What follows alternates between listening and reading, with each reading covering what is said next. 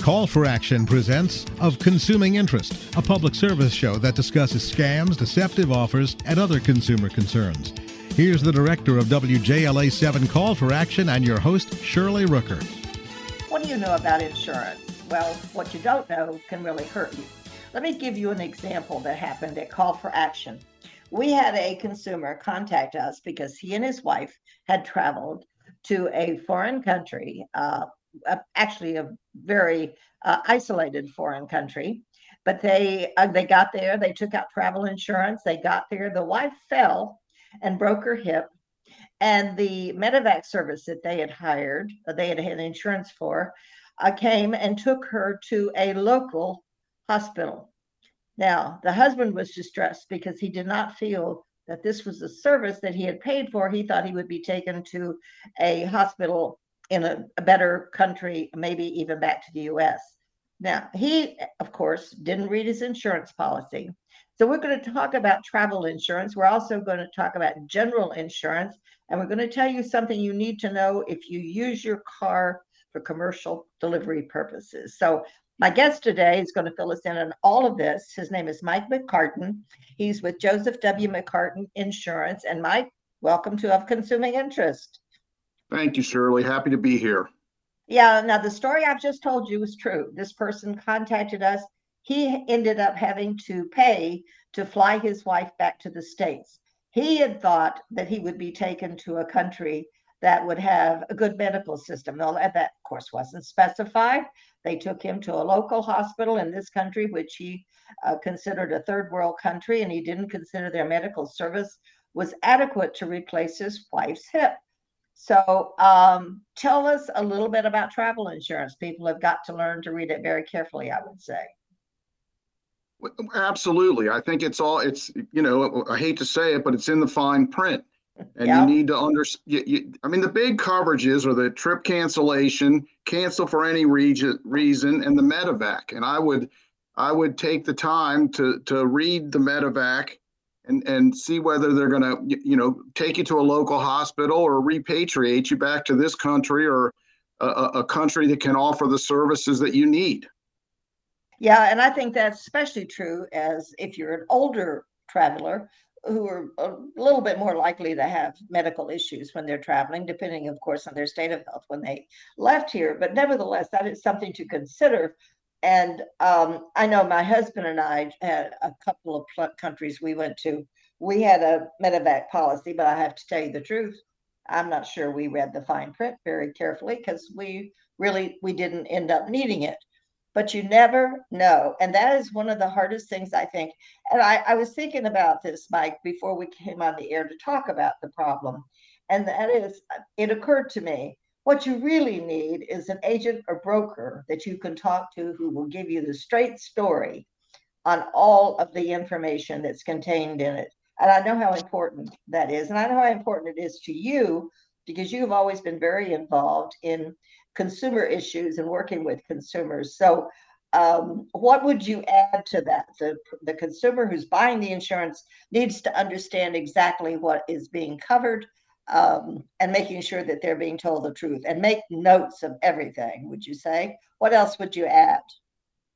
Well, I think if you're using a travel agent, I would question the travel agent to who they're using and what they know about the product. A lot of these you can go online and buy the coverage, and there's good coverages that you could purchase yourself. But I think that an experienced travel agent, most of them sell this coverage, and let them direct you to a product that will meet your needs and a product that they understand and that they understand what the medevac really means. So anyway, Mike, the important thing here is that consumers check it, make sure they understand exactly what's considered in the medevac, because otherwise, as our consumer found, it was a very expensive proposition for him and his wife, and something that he had not anticipated when he was budgeting for his travel. So you need to make sure that you're covered and that you understand what's covered. Otherwise, they might have changed their insurance. And I suspect that it's not outrageously expensive to get that kind of coverage. But nevertheless, if you're going to pay for it, you should get something good. So anyway, we're we're going to look at some other insurance issues. And Mike, when I asked you about what was going on in the insurance industry, you had some interesting things. You talked to me about the lack of availability of insurance. Now, what kind of insurance were you referring to when you said the lack of availability? Well, I think the insurance industry as a whole is kind of in a bad mood right now. We've gone through 2 years of increasing prices on just about everything, as you know. I mean, food's up, gas up, materials are up, and then we've had a lot of natural disasters, including fires, hurricanes, tornadoes, and so insurance companies have had to batten down the hatches, increase rates, and in certain parts of the country, Florida, California, along the Gulf Coast, they're restricting coverage. It's hard to get homeowners insurance. It's hard to get auto insurance in some states. So it's become an issue. Is there anything that the consumer themselves can do to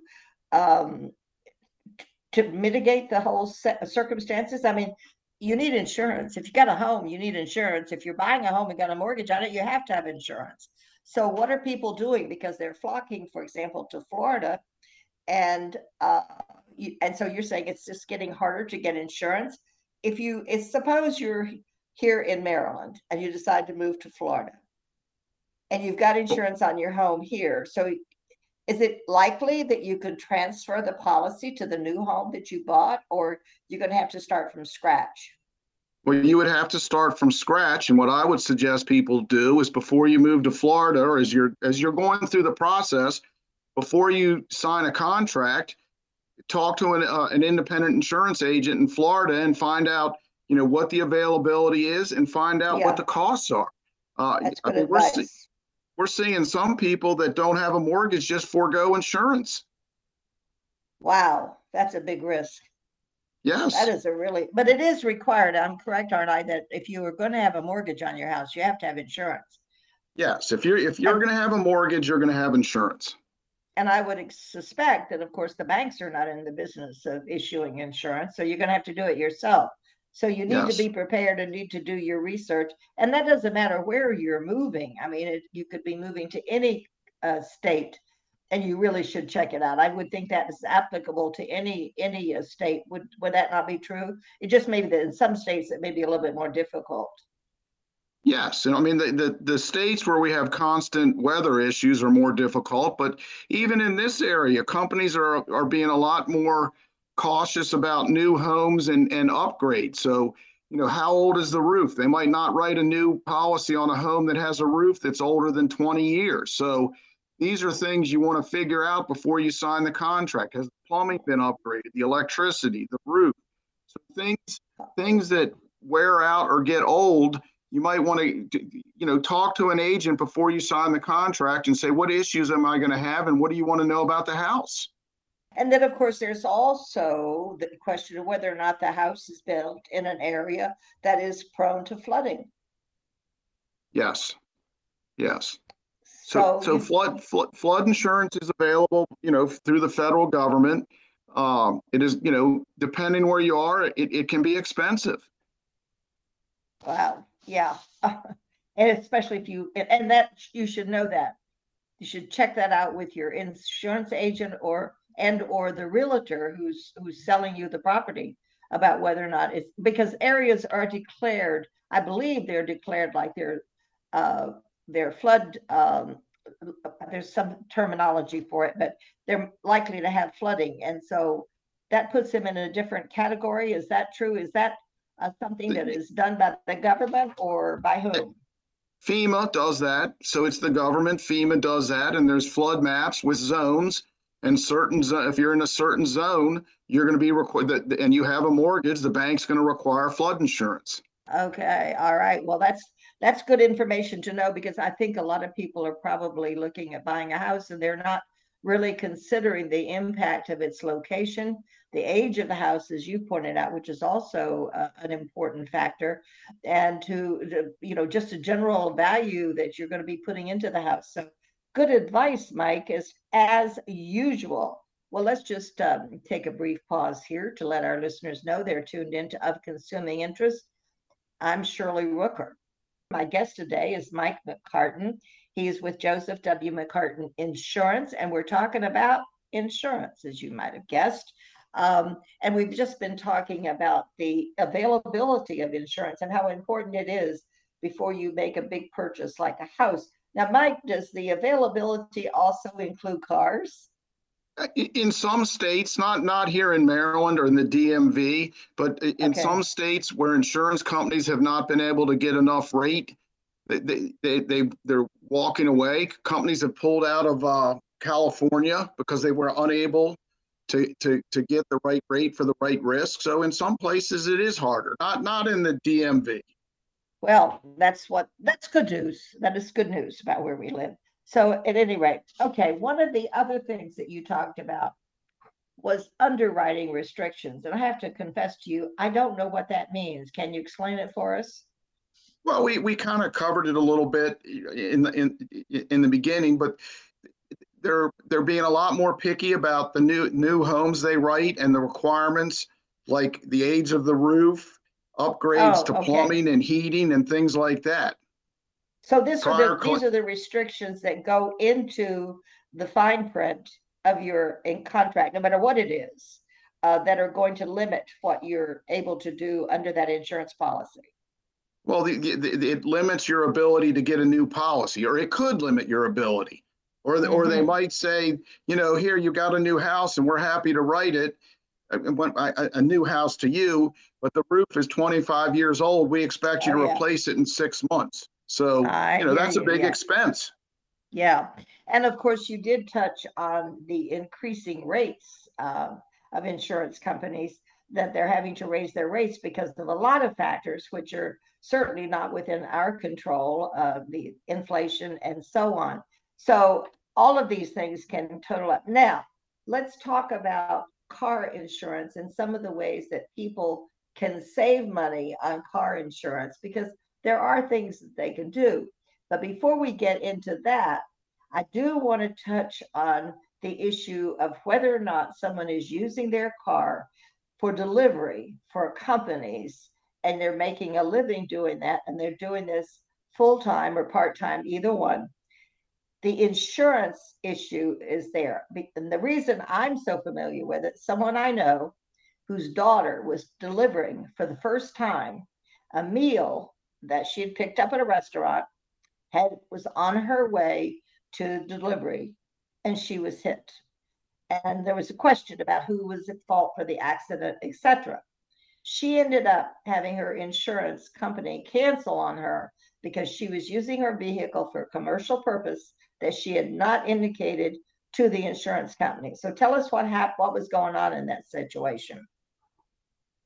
So most companies will allow you to do this, but you have to call in advance. So if you're going to drive for one of these, these network companies, Uber, Lyft, the food companies, before you start, you need to pick up the phone and have a discussion with your independent agent so we can explain to you what needs to be done. And then that puts you in a position that we've addressed it in advance, and you don't end up in a situation like your friend where the claim is denied. Yeah. Well, our insurance was canceled. I mean, she's going to have a hard time I'm sure she's having a hard time getting insurance on her car. So, I mean, she's out a lot of money. She had a lien on the car. As a young woman who just finished college, and she's trying to make a living in the world, and it's really knocking her for a loop. So, not that I can help her, but I think it's important that our listeners know that they need to be careful, because so many people are driving now for companies and using their cars for commercial purposes. Now, do most insurance companies raise the rates when that happens? Raise the rates when you do commercial driving, or is there a small fee, a big fee, or what would you expect? Well, you basically go to what we would call a business rate. So, you might have a commuter rate to and from work, and this changes it to a bit what we would call a business rate, and it's definitely more expensive. I can tell you that our experience overall has not been good with people doing this type of work. So companies have some companies won't even address it. They won't, if you tell them you're doing it, you need to get coverage elsewhere. Other companies, it says, we want to help our clients, but we're going to charge you more for it. So there's definitely an additional cost. Okay, so you need to be aware of that, but you also need to be aware of the cost if you do have an accident. So, and I guess it doesn't matter who's at fault if you're making a claim and it becomes apparent what's going on here. I don't know how the insurance company found out that this young lady was using her car for delivery, but they did. She may have told them. I don't know. I have no idea. But I just know what happened to her, and it was a very unfortunate situation for her. It put her really behind in her plans, her post-college plans. But at any rate, what are some of the things? Add something? Can I add something Sure. real quick? Absolutely. What you need to do two things. One, I've already mentioned, you need to call your agent and figure out when and how your coverage can apply. But the other thing is you need to understand what coverage that the company you're working for is providing and when that coverage comes into effect. Because these big companies have coverage, but they're all a little bit different as to when the coverage starts. Does it start when the food is in your car? Does it start when the rider's in your car? Does it start when you turn on the app that allows you to accept jobs? So you need to put some time and effort into understanding the process as to when and whose insurance applies. Oh, that's a great point. So some of the companies do have some insurance. So you need to understand that and make sure you know what you're getting into before you start doing the driving, because it can be a very expensive proposition. You could even lose your car and your insurance. So great point, Mike. Now let's talk about some of the other things that you can do to save on your car insurance. What are some of the areas that we may be able to get slight reduction, or that we can voluntarily say we want to reduce our rates, and how can we get an agent to work with us? And what are the areas within the car, within the insurance company, that you can actually maybe manipulate some of the costs? Well, so a couple things. So before you purchase a car, you might want to reach out and say, hey, I'm looking at these couple cars, and how much do they, how much would the insurance be? Because certain cars are absolutely more expensive to insure. So you can have at least, a little bit of knowledge as to, car A is going to cost me an extra $500 a year, where car B might not. I would say the two biggest ways to save money. Number one, all your insurance should be with one company. They call it, bundling, multi-policy. But the number one discount on a homeowner and an auto policy is a multi-policy discount. So I would tell anybody and everybody it all needs to be in one place, and then take the highest deductible you can afford. You don't want to be turning in small menial claims. Pay them out of pocket. Yeah, because then your rates will go up. If you take a small claim, and the rates may go up as much as the claim. I mean, well, it could, yes. Yeah. Yes. Yeah. All right. So those are two great points for anyone. So to reiterate, you may want to have a higher deductible. That means what can you afford to pay out of pocket? And another point is, don't just report every little thing, pay for it yourself. What would you say would be a limit there, or would that be up to the consumer as to how much they're willing to pay to have a problem resolved without going through insurance? Well, first, let me be clear. When I say pay it out of pocket, it's when you hit something like a pole or a parked car. If somebody's in the car, you need to let the insurance company deal with that. But you should pay. It's different for everybody. I mean, one person might be able to think, I'll pay $2,500 out of a pocket, and somebody else might be $250. So it depends on your financial situation. So you're talking about, when we talk about the paying for it, when it's damage to your car that you've caused and it's not huge and you can afford to pay for it, just do it. So, or even damage to somebody else's car that was parked and nobody was in it, if they were willing to let. let you do that. Great point. Yes, Well, or another example, you might accidentally back into the neighbor's mailbox. I mean, obviously the mailbox can't sue you. Pay for it. Pay to replace. Say, look, I'll pay to replace your mailbox. Sure. Yeah, that makes sense. Mike, there's so much about insurance that consumers need to understand because, as I said, it can be an extremely expensive proposition if you don't do it properly. What are some of the other things about insurance that we ought to know about? Well, I think the most important thing is to have a discussion with your independent agent every couple of years. Sit down, and do a review and let them know what changes you've had in your life, possibly some things that you've purchased that maybe you don't think need insurance. People have they buy scooters or these electric bikes, or they might have purchased a little like a golf cart, things like that. Have you had, maybe you purchased an out-of-state home and insured it in that state, but didn't tell your agents so they could add it to your umbrella policy. I just think it's, the more information that you can provide your agent, the better off, we're in a better position to help protect your assets. So I think a big thing is that every year or 2 or 3, depending on what you have and don't have to do a review.